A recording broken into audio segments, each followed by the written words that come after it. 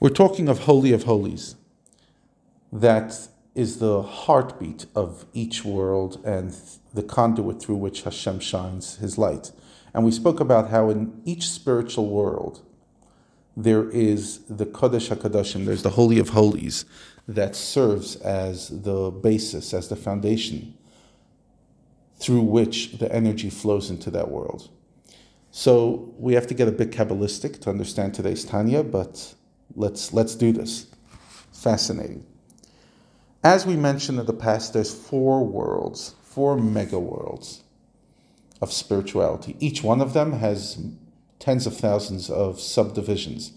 But the 4 worlds are known as Atzilut, which is the highest, which means Eitzel, it's close to God. Bria, creation. Yitzira, formation. Asiya, reality. Those are the 4 worlds in descending order. Now, how does each world connect to the next? So, Tanya teaches that the lowest level of the higher world connects with the highest level of the lower world. In other words, it's easy to get your head around that basically the lowest part of level 1 connects to the highest part of level 2. That's the chain. What is the lowest part of level 1? What's the lowest element of each world? The final sephirah, the final emanation of Hashem, the final attribute. What is the final attribute? Interesting that we focus on the Omer this week on that attribute, and that is the world of Malchut, of royalty, sovereignty. Malchut is the one that gathers all the light of world number 1, encompasses it, and then passes it over to the next world.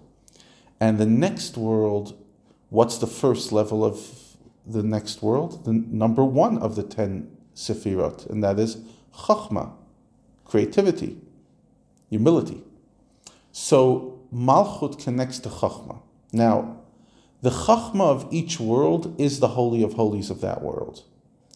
It's from the Chachma, from the beginning of that world, that all light will emanate throughout that entire spiritual reality, that spiritual world. So Malchut energizes and gives the flow to Chachma, and then Chachma is the Holy of Holies of that world. So, Tanya says it like this. The first the first world, the highest world, Atzilut, it's the highest of all worlds. It is pure godliness. The Malchut of that world is the source of all the Malchut of each world beneath it. So in general, whenever Kabbalah refers to Malchut and doesn't say specifically which Malchut it's referring to Malchut Atzilut, Malchut of this incredible world. And this level of Malchut Atzilut is the Shekhinah, is God's light, is the Shekhinah we're talking about. And where does the Shekhinah shine? Into Chachma of the next world, into the Holy of Holies. And each Malchut, whether the world of Bria, Yitzira, Asiyah, has within it the light of Malchut Atzilut.